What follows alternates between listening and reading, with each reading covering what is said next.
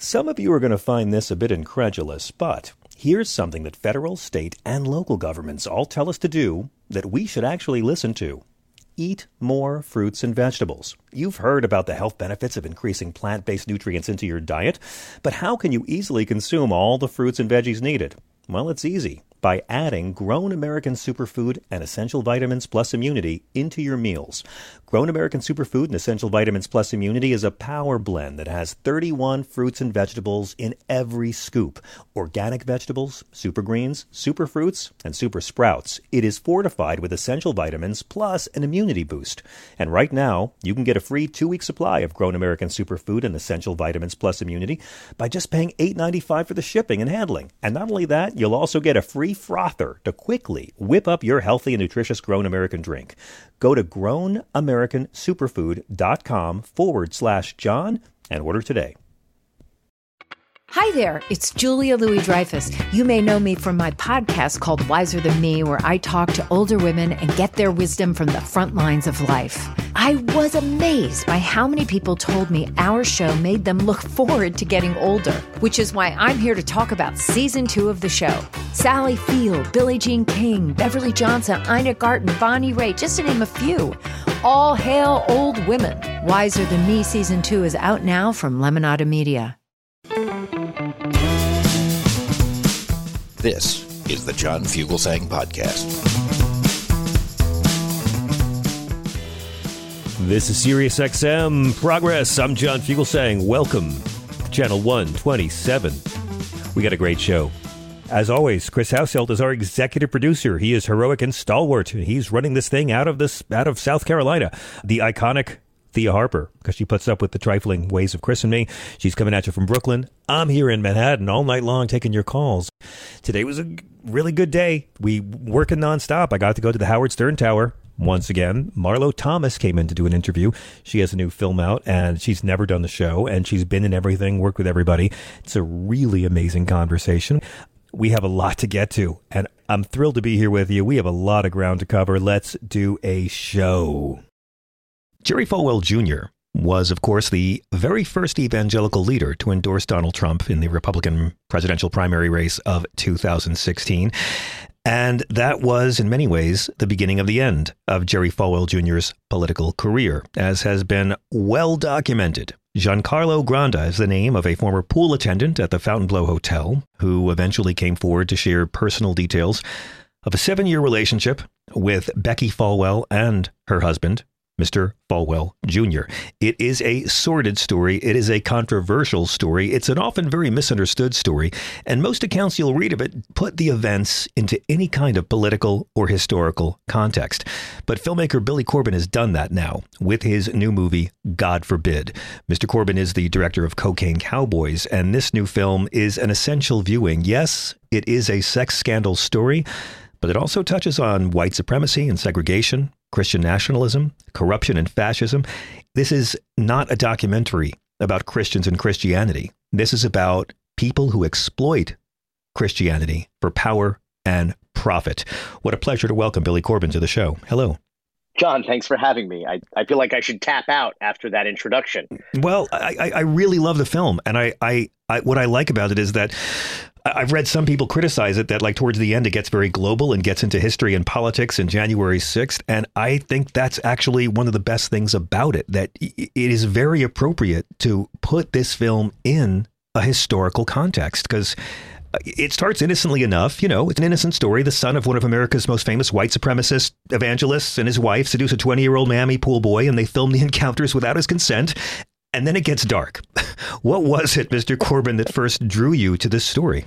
Well, first, it was the obviously the more Miami elements of it, shall we say, because our home base is in Miami. Our genre has always been Florida fuckery. And we are always drawn to these really butterfly effect kind of stories where what seems like, otherwise a benign interaction in Miami seems to change the course of history, whether it was Cocaine Cowboys or even Screwball about the biogenesis steroid scandal and A-Rod. It always seems that there's always a Miami connection. And unfortunately, I think the Miami of today is the America of tomorrow.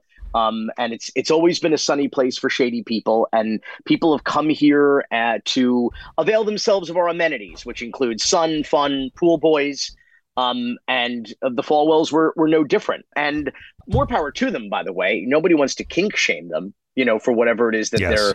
they're into. I think the dangerous part here, especially where Giancarlo saw the red flags as the relationship progressed, was the holier than thou hypocrisy, was the idea that they wanted to impose their values and their morals on everybody else while they were down in Miami.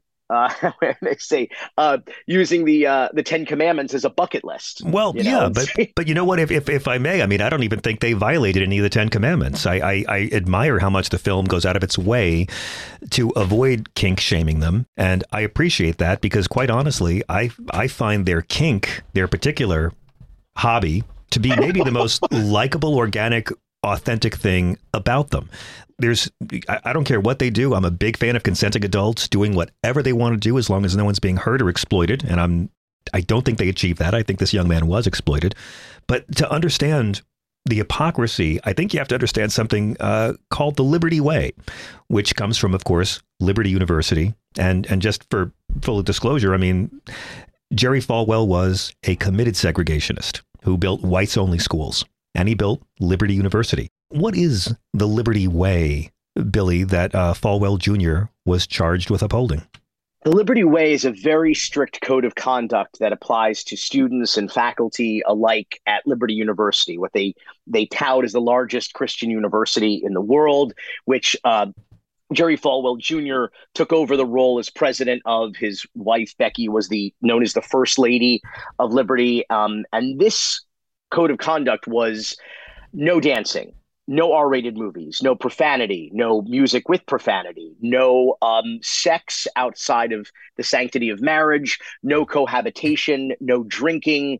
You have stories of students, their version of Netflix and chill, or in this case, Hulu and chill, is a female student in her first floor dorm on her couch watching a movie while her date is outside in a lawn chair watching through an open window, right, along with her. So, and these rules came with very strict penalties, starting with monetary penalties, and then obviously scaling up to academic penalties such as suspension or expulsion. So you have students and faculty whose economic futures and whose academic futures and careers are being jeopardized for doing exactly what Jerry and Becky were reportedly doing in Miami. Yeah.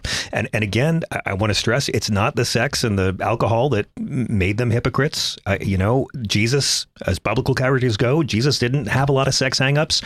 We all know if Jesus was at a party, there was going to be wine. So, but in this case, it was this kind of fundamentalist control that led to these people having this empire that they inherited. He didn't work for it. And they're in Miami. They meet this young man, Mr. Granda.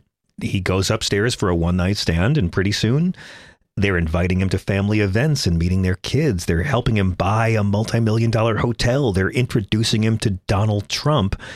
And all along, they're filming, or I should say Jerry Falwell Jr. is filming Mr. Granda with his wife, which Mr. Granda claims he didn't know about at the time.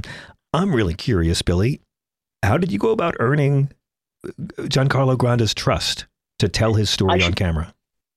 I should say initially he was not aware they were recording him. Later he was made aware of it, and he did consent.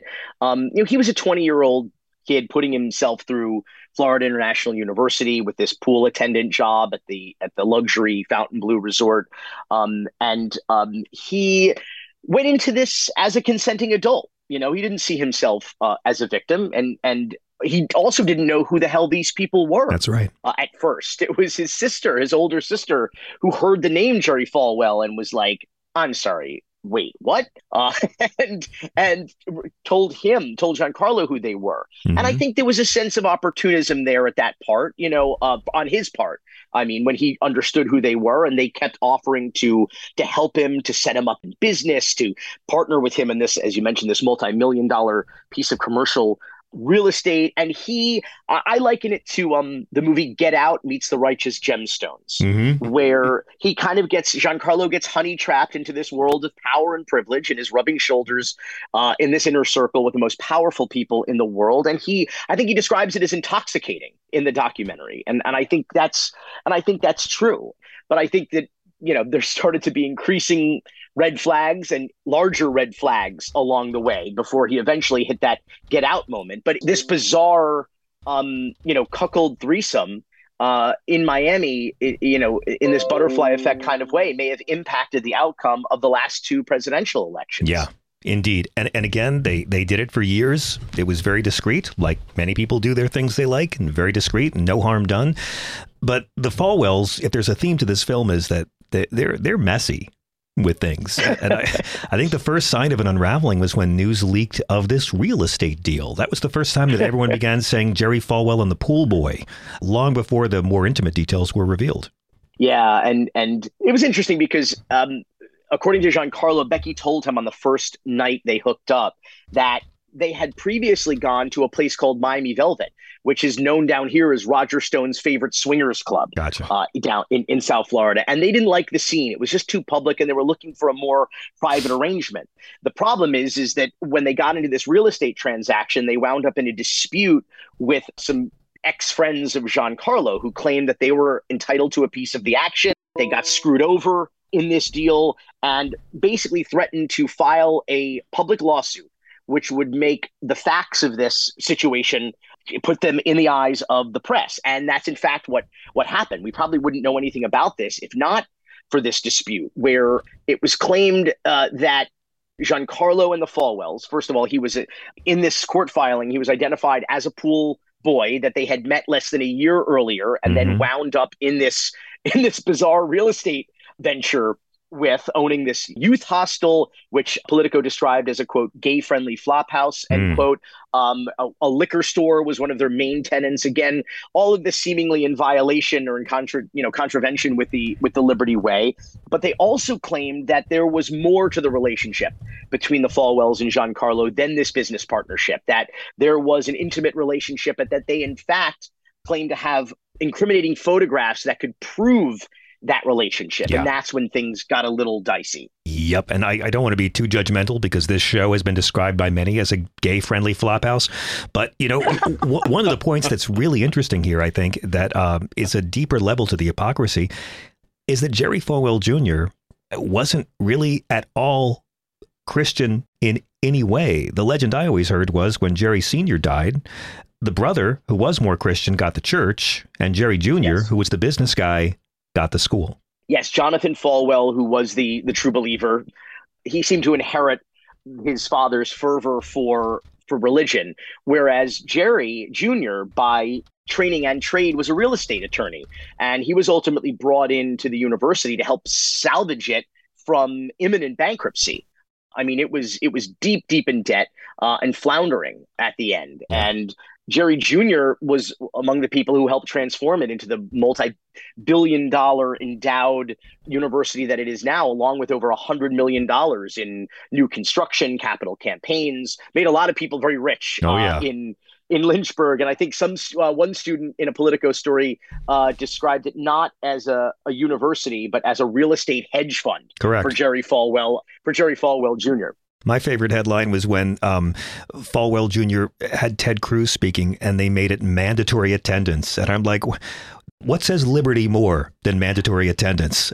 But I have to praise you, Mr. Corben, because when I first began watching the film, I had a moment where I'm like, oh no, is this going to be just titillating? Is this going to be, gawking at other people's sexuality? And boy, do you put this film in an historical context and use this sordid little tale to explore what has gone wrong in our country in the last 60 years. I am so glad you went deep into the backstory of Jerry Falwell Sr. Because when I was young and met him and debated him on Bill Maher, he was known then as the big homophobe. But you go even deeper into his long history as a segregationist who built whites only schools. Yeah, this was part of the interest. When we first started getting involved in this story, when I got an email from Giancarlo in the summer of 2020, we saw the interest of, or we were interested, obviously, in this story of hypocrisy and this abuse of power, and of course, the more we'll say titillating details, as you put it, of the story. But then something changed on January 6th of 2021.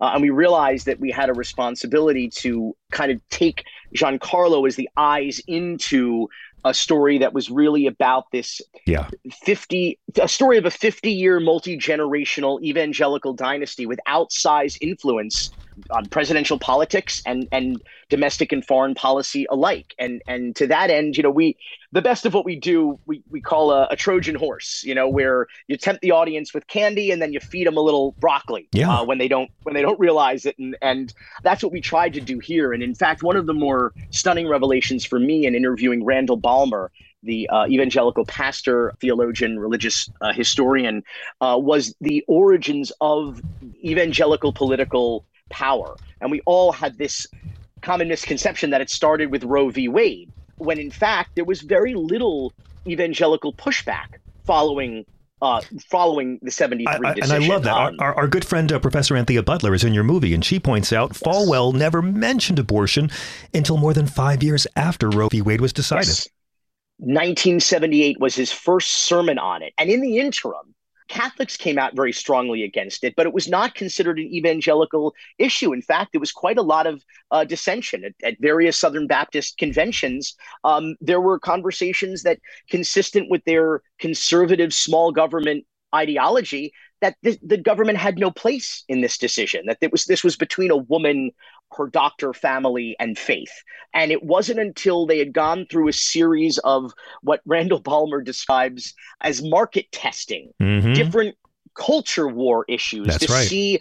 It was literally throwing shit up against the wall to see what would stick. And they went after the feminist movement and divorce and pornography. Of course, the famous, the People versus Larry Flint side of this story. They went after LGBTQ plus. They went after feminist, women's rights.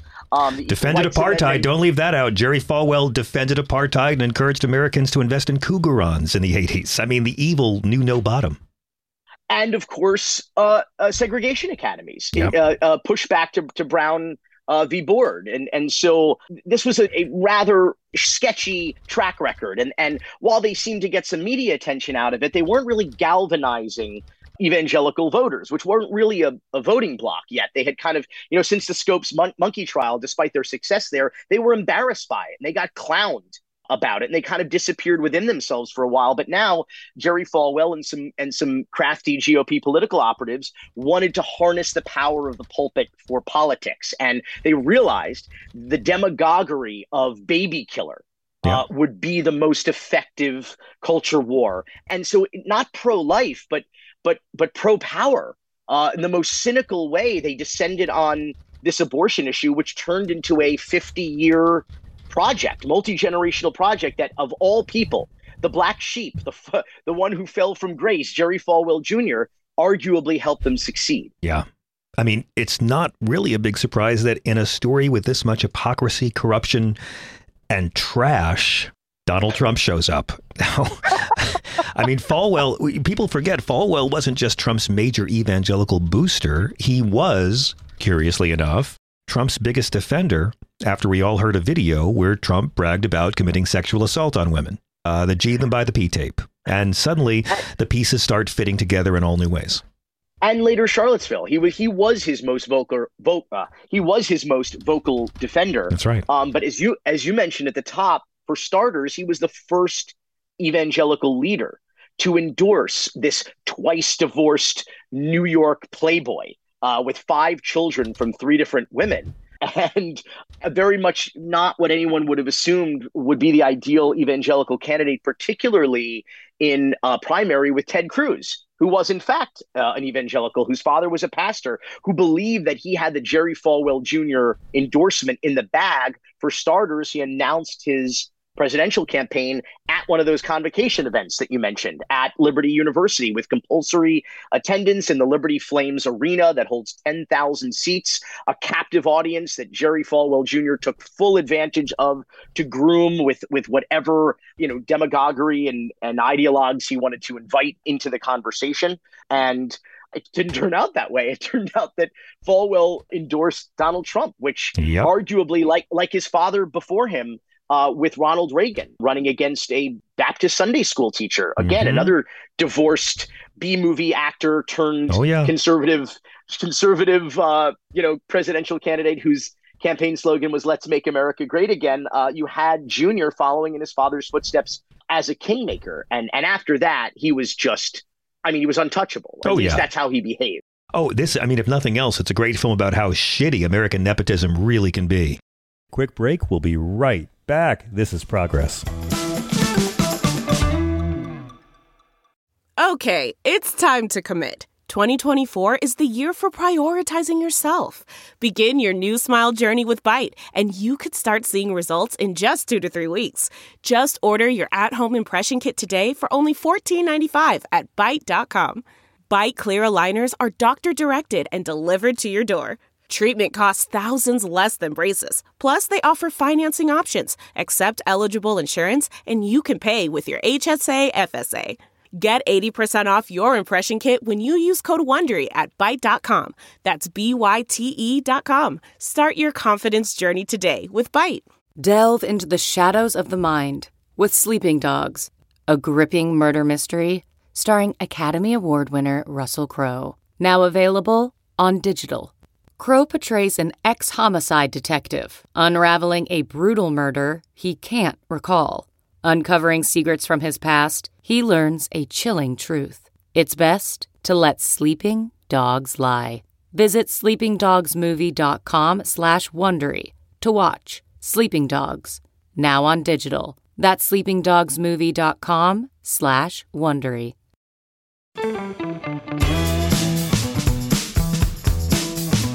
I'm John Fugelsang. This is Progress After Dark. It's interesting because another friend of our show makes an appearance in your film, and that, of course, is Michael Cohen. I'm very curious, Billy, when you went into this project, what were your expectations about Michael Cohen's involvement between the Falwells and the Trump campaign, and did you discover anything that surprised you? It has been an ever-evolving thing. Michael Cohen is certainly an intriguing character, Indeed. and I haven't had a chance to talk with him about this off camera, which helped me fact check some of the timeline. And his story, though, has evolved from his autobiography to the kind of tempered version that he tells now. I think that's as a result of I guess, being a pariah. And I think he found his way to other pariahs. Now that the Falwells have been excommunicated from their tribe, I think they're probably closer again. And so he has denied, as has Jerry, that there was any quid pro quo in this arrangement. But Michael Cohen was absolutely, by all accounts, called in by Jerry Jr. when they were in this legal dispute over the real estate transaction, but where there were also these compromising photos involved. Jerry Jr. called everybody's favorite fixer in Trump world. That's right. And true to his brand, he fixed it. And he made some phone calls, Michael Cohen, and he made this problem for at least several years disappear and go away. And those photos never saw the light of day. But what people point out in, God forbid, in the documentary is that then Michael Cohen was in possession of this compromising material. Correct. And that was kind of his position in the Trump organization, was to maintain these relationships and ensure that, as he would say, the boss got the benefit of those relationships. Yeah. It is interesting. It's kind of undeniable that Falwell just chose to throw his wife under the bus and be completely morally consistent up until the end. And as far as I know, he has not ever stepped up to defend her honor in any way. This was an affair, no doubt, but it was an affair for his pleasure as much as hers. And yet that was not a priority. And it seems like the perfect way for his public life to end, to just, shame his wife in the midst of all of this to try to save his own skin. It's interesting because he's, especially now, he likes to say that he is, was not the man of God that his father and brother were and are, which is terribly convenient because he definitely enjoyed the power and privilege and profit of the pulpit. Oh, yeah. I mean, so it's convenient now to say like, oh, well, that was never me. I was never that guy. And it's like, okay, but you just played him on TV then, or, you just played him on campus then.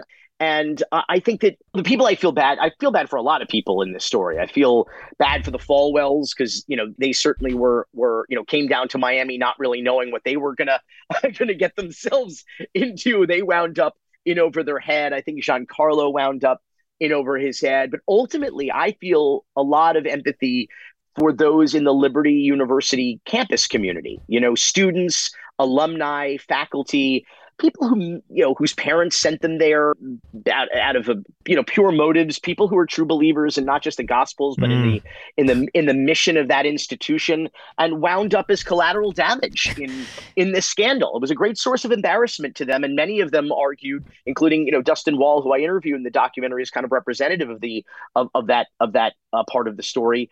They felt that it diminished the value of their degree, and they were embarrassed when they told people or had on their CV that they graduated from Liberty University. Such a better person than I am. It is astonishing. You are such a profoundly more kind and Christian man than I could ever hope to be, because my take is so much more dramatically cynical, sir. After watching your film, I mean, Falwell Sr., never a Christian. I don't know how you can go to that university and read the Gospel of Matthew and think that it all works out anyhow.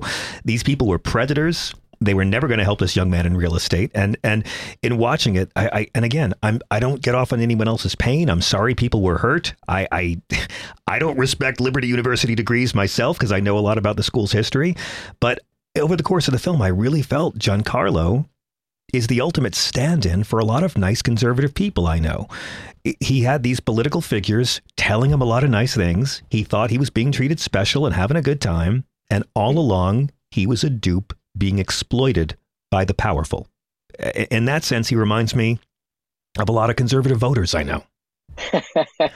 Well, he was one of them. I mean, part of the reason Becky kept telling him, "Oh, you're perfect," is he just fit the profile. He was this Cuban Ken doll, as he's been referred to, and he was raised conservative, Republican, Cuban American in Westchester, Miami, a working class, predominantly Cuban American suburb, where he went to Catholic school. His mother was a true believer. I think she kind of lost her innocence quite a bit, through this, and her faith a little bit, I think, through this process as well, and learning the truth about these people, having grown up watching Senior, the OG televangelist, growing up in her youth. But I think that Giancarlo at the beginning didn't see himself as a victim. He saw himself as a consenting adult. To be fair, he also didn't know who these people were. But he also didn't see them as hypocrites initially because they didn't proselytize to him. He didn't know them as religious figures. He knew them as the party couple from Miami Beach, and so it took him a while. It took him going to visiting Liberty quite a few times and visiting the Falwells on their beautiful ranch property in Lynchburg, where he started, I think, like you said, to see himself in those students, and kind of feel some compassion that maybe they should know what they've really gotten themselves into, because maybe they don't understand who these people really are and who really knows about Jerry Senior. If you're a 20-year-old kid or 18-year-old kid whose parents are encouraging you to go to Lynchburg, to this beautiful school, by the way, gorgeous campus, state-of-the-art facilities. I mean, very white, mind you, not a multicultural experience like we have here in Miami. I know.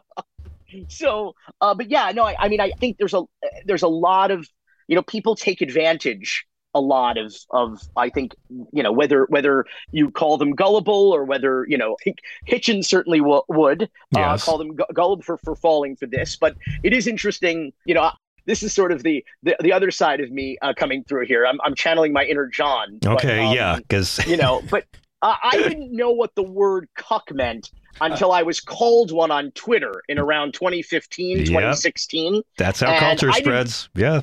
I didn't know what that was. And so it became obviously this kind of, verbal weapon of the right against people who, against us libtard people cucks. Who have empathy. Yes, it was used for people who people who liked watching Russia come in and have its way with America while they sat in the dark corner drooling. They called other people cucks. Yeah. And I thought it was, well, for one, I'll tell you, I regret Googling it, but I had to because I didn't know what it meant. But I found it quite rich, the irony that ultimately, where how the story went and where it went. That okay, so I'm not the cuck by definition, right. Which is why we actually present the definition of cuckold pretty early in the documentary, just so we establish our That's terms. right. And again, no kink shaming, no kink shaming in this movie. Whatever. God bless. I keep saying that to me is still the most likable thing I've learned about the Falwells through this whole ordeal. Your film is so important, Billy. Yes, it's fun. Everyone should see it. It's gripping. It's fascinating. It's very sordid. But you really go macro on this and show how Christianity has become systematically warped in this country in service of political power over the last half a century. You also do something amazing. I'm not a fan of reenactments. You do a 3-way phone call reenactment. That's one of the most compelling goddamn things I've seen in a documentary in such a long time. There's so much creativity here. I can't wait to see what you do next. Billy Corben is the director of the new documentary, God Forbid, the sex scandal that brought down a dynasty. It is available on Hulu. Mr. Corben, how can our listeners follow you and keep up with all your doings? Well, I think the algorithms are screwing me, but I'm still on Twitter at Billy Corben. I certainly feel it feels throttled down, John, doesn't it? It feels a little less interaction. That algorithm's trying to chase me out of town. Yeah. It's chasing my followers away. Yeah. On Twitter and Instagram at Billy Corben. That's Corben. I am not the lead singer of Smashing Pumpkins, though I get a lot of tweets for him. He must have been an early investor because he got at Billy. At Billy is his handle. You got it right about Twitter, and it's fitting we close a film about Jerry Falwell talking about Twitter, where a millionaire at birth inherits something he didn't build, and his own narcissism wrecks it. So we've come full circle. Billy Corben, thank you so much. Again, the film is God Forbid. You can see it on Hulu. Come back anytime. Thank you. Thank you, John. Good night and good cuck. He sat on that the whole time waiting, and he did it. It worked. We're going to take a quick break. We'll be right back with the great Marlo Thomas. You don't want to miss it. We'll be right back after this. CarMax is putting peace of mind back in car shopping by putting you in the driver's seat to find a ride that's right for you. Because at CarMax, we believe you shouldn't just settle for a car. You should love your car. That's why every car we sell is CarMax certified quality, so you can be sure with upfront pricing that's the same for every customer. So don't settle. Find love at first drive and start shopping now at CarMax.com. CarMax, the way car buying should be. Man, that sunset is gorgeous. Grill, patio, sunset. Hard to get better than that. Unless you're browsing Carvana's inventory while you soak it all in. Oh, burger time. So sit back, get comfortable. Carvana's got thousands of cars under $20,000 just waiting for you. I could stay here forever. Carvana, where car buying meets comfort, meets convenience. Download the app or visit Carvana.com today.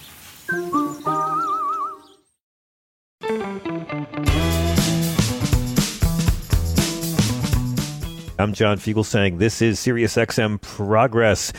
I got to say, before I even begin the introduction, it's very scary to do an introduction of you. Why? Well, because, I mean, how does one contain everything? How do I do like a blithe, glib 2 or 3 sentence introduction? Go ahead. Well, I mean, I could say she's an award-winning actor and producer, an activist and philanthropist. I could say, 4 Emmys? Yes. 9 nominations? Yes. A Peabody? Right. Golden Globe, Grammys, Yes. Broadcasting Hall of Fame.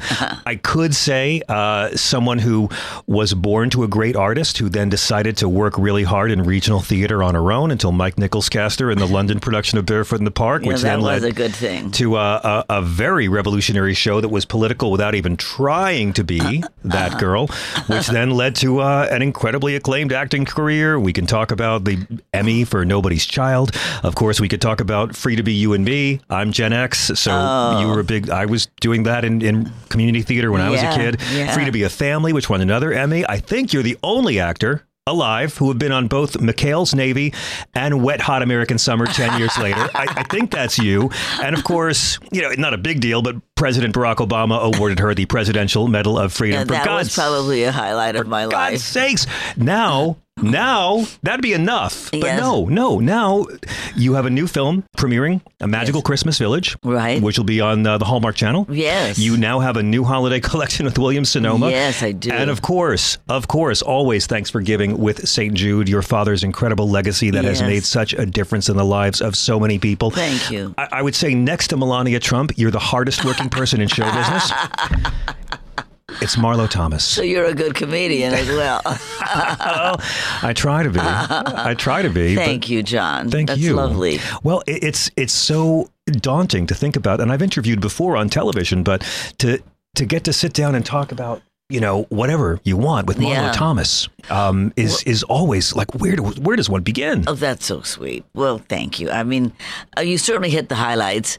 And I must say, getting the Medal of Freedom from President Obama was a highlight because as a young woman or a young girl, you dream of someday, having your own television series, getting an Emmy, having an Oscar, getting a Grammy, all these things. You dream about those things, but you don't think, maybe someday I'll get the Medal of Freedom because... that's completely out of reach. I didn't even think about it. So when I got the call, I was like, really? Wow. Yes, I'll be there. When is it? It's very, very exciting. And he was is such a beautiful man. But I'm thrilled about the movie this Friday on the Hallmark Channel because it's a really fun part for me. It's really fun for you. Yeah, I play a magical grandma. I play grandmothers now, which is a rude awakening, but there you go. You don't play the kind of grandmas I had. So. I mean, and you managed to pull off being the grandma who comes off as being pushy and overbearing, yet totally wise, totally like and you walk the comedy line. Magic. She brings magic into the house. I had a terrific grandmother. My grandmother was completely wild. In fact, I've always thought that she was my inspiration for Free to Be You and Me. She drove around, in her 70s, in a white convertible with leopard upholstery. That was my grandmother. She was like nobody else's grandmother. And she really, she never acted her age. Whatever her age was, I have no idea. She could have been 60, she could have been 90. I don't know how old she was. But she just was fun. Everything she did was fun. In fact, in this movie, I wear a leopard coat. It's pretend leopard. It's, on cotton printed. But I picked that coat especially because I thought of my grandmother. She loved leopard things, and they were all, cheap cloth things. And her upholstery, I've never seen anybody with leopard upholstery but my grandmother. I got to tell you, though, my mother would have adored this movie because she was very into Christmas. My mother was an ex-nun who had worked as a nurse with lepers in Malawi. Oh, my Lord. Activist, political, but the one thing my mother loved most in the world was miniature Christmas villages. Really? My house was a shrine to miniature Christmas villages. Wow. I have so many that I inherited in my home. My son thinks it's my thing. And this film, of course, is you move in with your daughter and granddaughter, and the miniature Christmas village winds up being magical. It like does. They do. It turns out to be magical. And my character believes that it's magical. My daughter thinks it doesn't do anything but pick up dust. And of course, the granddaughter, who's 11 years old, she just adores her grandmother, and she makes the magic happen in the movie.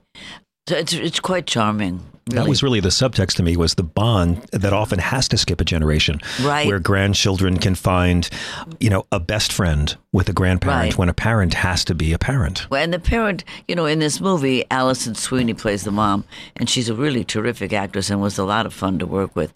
But she's the working mom. She's a single mom. She's making the money. She's putting the rules up. She's getting her daughter to do her homework. Eat good food, all that. That's her job. The grandmother sweeps in and says, "Oh, none of that's necessary. She doesn't have to do the homework. We should play games and stuff." So it's a struggle between the uptightness of the mom, who has to be uptight to get it done, and the complete wildness of the grandma. It's true. It's happened in my family, and it happens in the family in the movie. Yeah, my wife had a magical grandma just like that. Did it was way more fun than grandmas are supposed to be in the manual. Right. Yeah. Right. What does it take for you at this point in your career.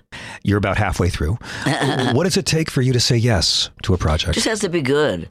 I read about 20 pages of this, and I thought to myself, I'm going to do this. This is good. It's very well written, and it's funny. Yeah. And I just love comedy. So the fact that it's so well written, and I love the feeling between the mother and the daughter, because they're wary of each other. The daughter says, why don't you come move in with me? And she said, really? Under the same roof, you and me? Because they're so different. She says, we'll work it out, Mom, because I need a place to stay because I just broke up with a man in my life, and he's selling the house, so I have no place to go. And so from the start, this is going to be a little bit of a rough ride. And it is. We have a fight. We make up. It's like a love story between the mother and the daughter. And then there's, of course, the wonderful love story between Alison Sweeney and Luke McFarlane, who's such a hunk, such a good actor.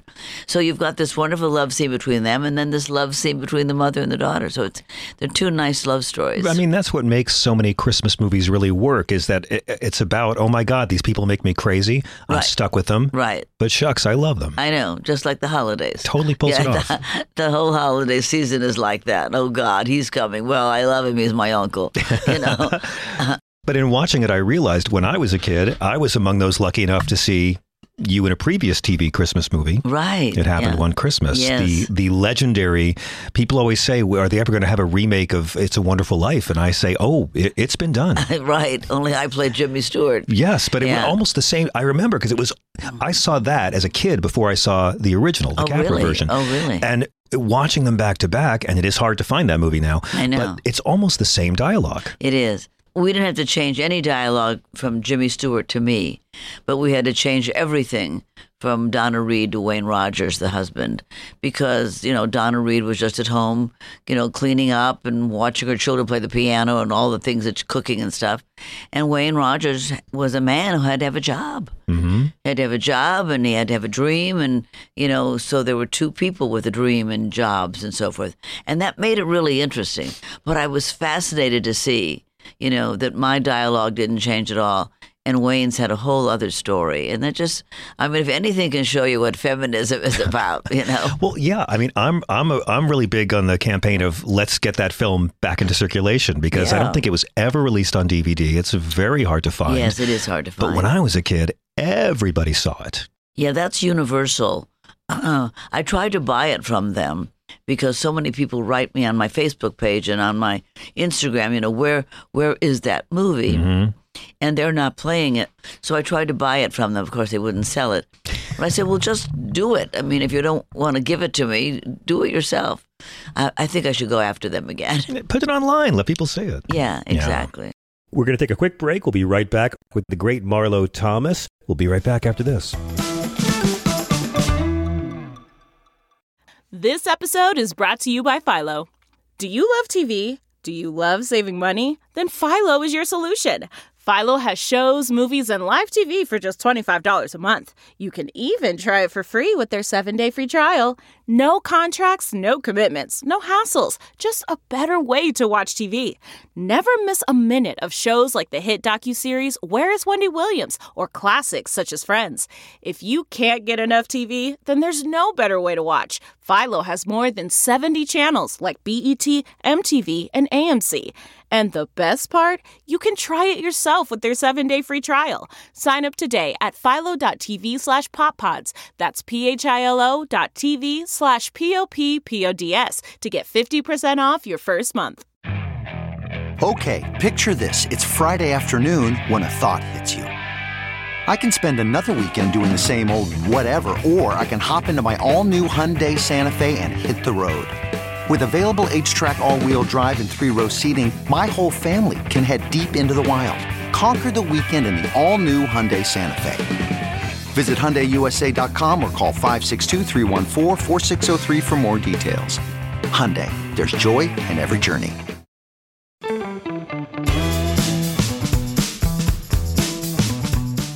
Welcome back. Marlo, now is time for the St. Jude Thanks and Giving campaign. Yes. And I have to tell you, this is one of those organizations where I just can't believe that the organization is as powerful, as effective, as moral as they claim to be. Yeah. But it's just, it keeps growing. I mean, I was just reading that when the foundation was begun, there was a 4% survival rate for pediatric cancer. Leukemia, I'm so sorry. Right. And now that's up to 94%. Yeah. Amazing. We did that. For acute lymphoblastic leukemia, which is the most common form of cancer in children, ALL, we did come up with that cure over years and years and years. I mean, I remember when my dad was alive, he would say, oh, it's 35%, and then, oh, it's 68%. I don't think he lived to see it get to 94%. But it took a lot of work of a lot of scientists and doctors and families who went there, and some of the children didn't make it, and some of the children obviously did, up to 94%, but that still means 6% don't make it. So that 6% is what we're working on now with all the diseases. You want it to be 100%. And what's great about St. Jude, because we're a research center as well as a hospital, we are working to find out, well, why does that kid not make it and these 94% children do?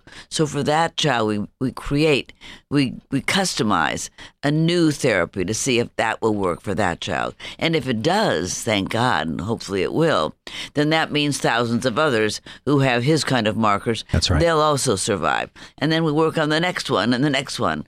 So that's what we've been doing all along to get it to 94%. But one of the wonderful things is that in neuroblastoma, which has been really a hard one, we doubled it, 50% better in the last 10 years to get with neuroblastoma. It's nowhere near 94%. I think it's near something like 70%. But it was very far down there. I mean, it was something that we worried about, why we couldn't break it. You have to just keep working at it. I mean, that's what it is with science. It's that's it. Very exciting. But it's not just the science. It's people have to have the will, right? Yes. I look at in 2021 with the Biden White House's package for COVID. For 2021, we achieved the lowest rate of childhood poverty in this country in history. Right. Which I look at that. I look at the numbers from St. Jude, and it tells me we really can do it if we have the will. Right. The will and the collaboration. St. Jude also collaborates with other hospitals. And they, when I say St. Jude does, a scientist will collaborate with another scientist or 3 other scientists, and they get together and put their heads together. And there's no ego. I mean, the most important thing is at St. Jude, we don't hoard the information. My father made 2 promises when the hospital opened in 1962. The first one was that no family would ever be asked to pay for anything, and that means treatment, travel, housing, and food, and that children of any race or religion, that was that. And the other one was that we would freely and immediately share our breakthroughs with the scientific community worldwide.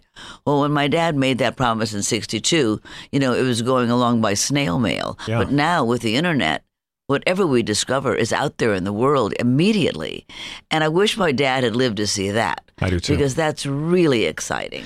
I want to ask you about the legend of your dad in St. Jude, because not everyone knows it, and you're identified with St. Jude, but I don't think people know just how incredible its origin story is. This is your birthday month. You're a November baby. Right. And I know that it was when your mother was about to have you. The legend I always heard was that your dad went and prayed because he didn't have the money to pay a $70 hospital bill. Right. Exactly. Yeah, he was pretty scared. I mean, he was making no money. He was making $12 a week in a nightclub in those days, when you think about it, in the 30s, when I was born in 1937. And my father went to church and on a Sunday, and the sermon was about St. Jude, patron of the hopeless cases. Yeah. And my father prayed, and he said, nobody's more hopeless than I am. I have $10 in my pocket, and it's going to cost $70 to get my wife and baby out of the hospital. And he prayed for guidance, and he put $7 of his $10 into the collection basket. $7 of the $10 he had left in his pocket with a newborn baby in the hospital, and he can't pay the bill. Right.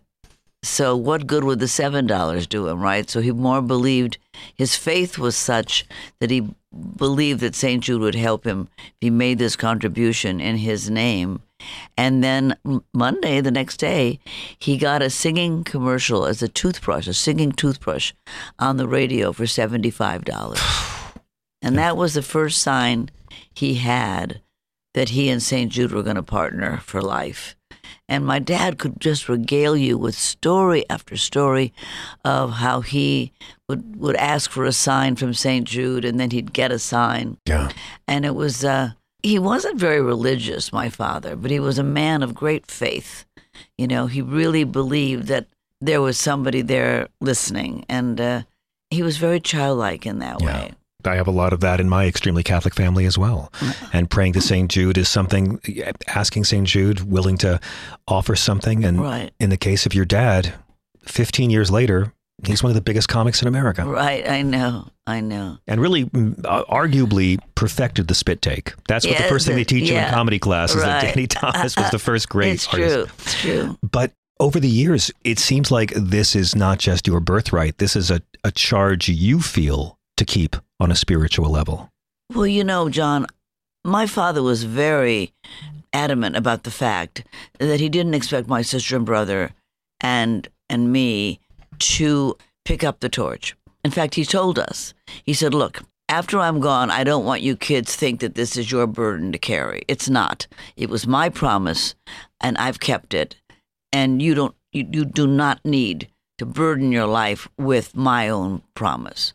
And we were kind of relieved because it looked like a lot of work. My dad was always traveling. It looks like a lot of work, Miss Thomas. It is a lot of work. And so we said, great, with great relief. And then after he was gone, each of us sort of found our way to it independently. About 3 months after he died, and he died suddenly, so it was a big, crushing, horrible thing. But about 3 months later, I decided to just go to St. Jude and see, you know, let them know that I was around. If they wanted me to go pick up a check somewhere or make a little speech, that I'd be there for them, which is what I used to do when my dad was alive. He'd call me his bonus kid because I was famous. And he'd say, go to Oklahoma and pick up a check from Best Buy or something, right? So anyway, when I got there, I walked in the door and there were all these little kids running around with party hats, and there was a cake and ice cream and confetti and all that, you know, little kids party. So I said to the nurse, whose birthday is it? And she said, oh, it's not a birthday party. It's an off chemo party. And I was just overwhelmed that these children were celebrating another child's turn for the better. And these moms and dads and grandparents were standing by with tears in their eyes. You know, like, if this little kid can make it, maybe my kid will make it too. It was such an enormous moment for me, you know, and I thought, oh, wow, this is what Daddy was breathing all the time. This is what he was seeing. This is what pulled him in. And it pulled me in little by little. I didn't just go sign up for the rest of my life. I just said, all right, well, maybe I'll do a little more. But the more I met the children and their parents, I mean, when you meet these moms, I mean, your heart just goes out to them. You will see a mom holding a child on a gurney going into an operating room. Yeah.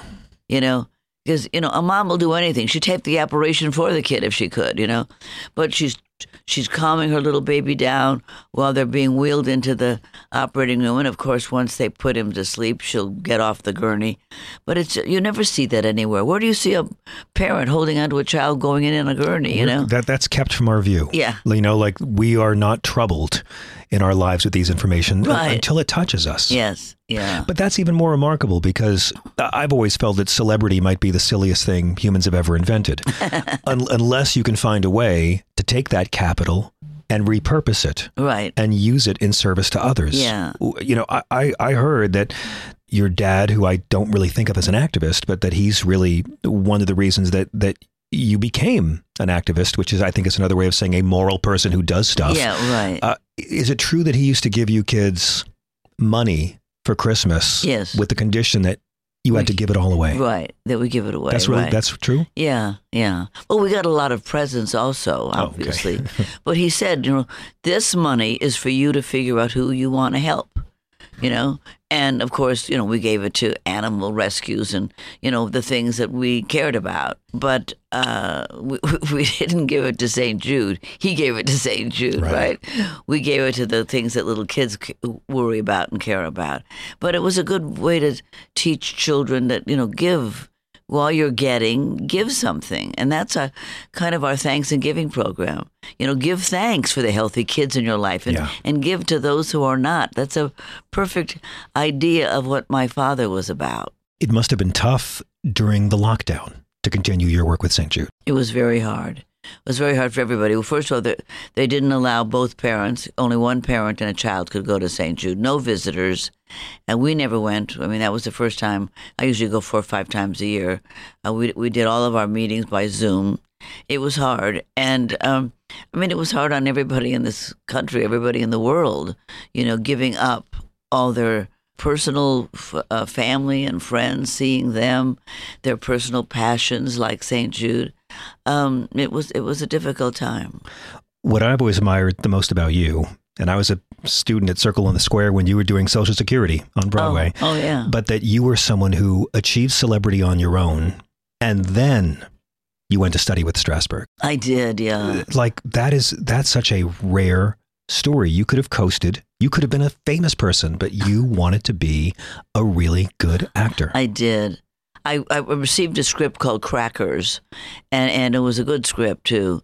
And it was about a woman. It was a true story about a woman who was an alcoholic and her going through her alcoholism and coming out of it. And I read it, and I thought, I don't know how to play this. I don't know how to be an alcoholic. I know how to do a funny drunk, but I don't know how to play an alcoholic. And I called up my friend Chuck Grodin, who I adore and who passed away last year. And I said, Chuck, how do I learn how to be an alcoholic? How do I learn? He said, you got to study with Strasberg. So I did. I came to New York, and I was going to study for 1 year, but I stayed for 3. My agents were screaming at me to get back and do a television series. The most inspiring thing I've ever heard. I was right at the height of my career. I just finished That Girl. But I really wanted to do something more. My father said to me, you're crazy to quit your series. You're the heir apparent to Lucille Ball. I said, Daddy, I don't want to be Lucille Ball. There's been a Lucille Ball. I want to do what I want to do. And then that's when I did Nobody's Child. After I got through with Lee Strasberg, Lee Grant saw me in another film called The Lost Daughter of Catherine Beck, and she cast me in Nobody's Child, and that's what I won the Emmy for. But I could never have played that schizophrenic woman. I would have had no idea how to do that. It just wasn't in my, character. Yeah. But I learned how to play a character and, studied people who were in these institutions who were having panic attacks. Exactly. And it was a very hard movie to do. And I love Lucille Ball, but I don't think she could have done 6 Degrees of Separation. Well, she could have if she studied, Yeah, exactly. Yeah. Exactly. She was such a gifted woman. And she did do a dramatic TV film about a homeless woman before she died. I didn't see that, I think but the same I bet urge she was in her. good. Yeah, she was. She was a wonderful, talented person and very generous. My show, we rented space on the Desilu lot. And she's very, very encouraging to me. Very encouraging. I would be most remiss if I didn't congratulate you and Mr. Donahue on 41 years of 42. 42 now. Yes. Last year, you put out a book about what makes a marriage last. Yes. And I would imagine that's something that people just ask you all the time as if it's a simple answer. Oh, I don't think there is a simple answer. It takes so many things. I mean, I have decided to say this. It's the 3 L's. Listening, lust, and love. Very nice. It's true. And 3 very distinct things. Yes, very, very distinct things. Because people don't listen to each other, really. I know. You're talking away and you're not hearing where the person is feeling lost or abandoned or bad about things. You kind of just don't really listen for it. You have to listen for it because we're all children. All children who somewhere feel abandoned, somewhere feel dismissed, somewhere feel lost, somewhere feel sad.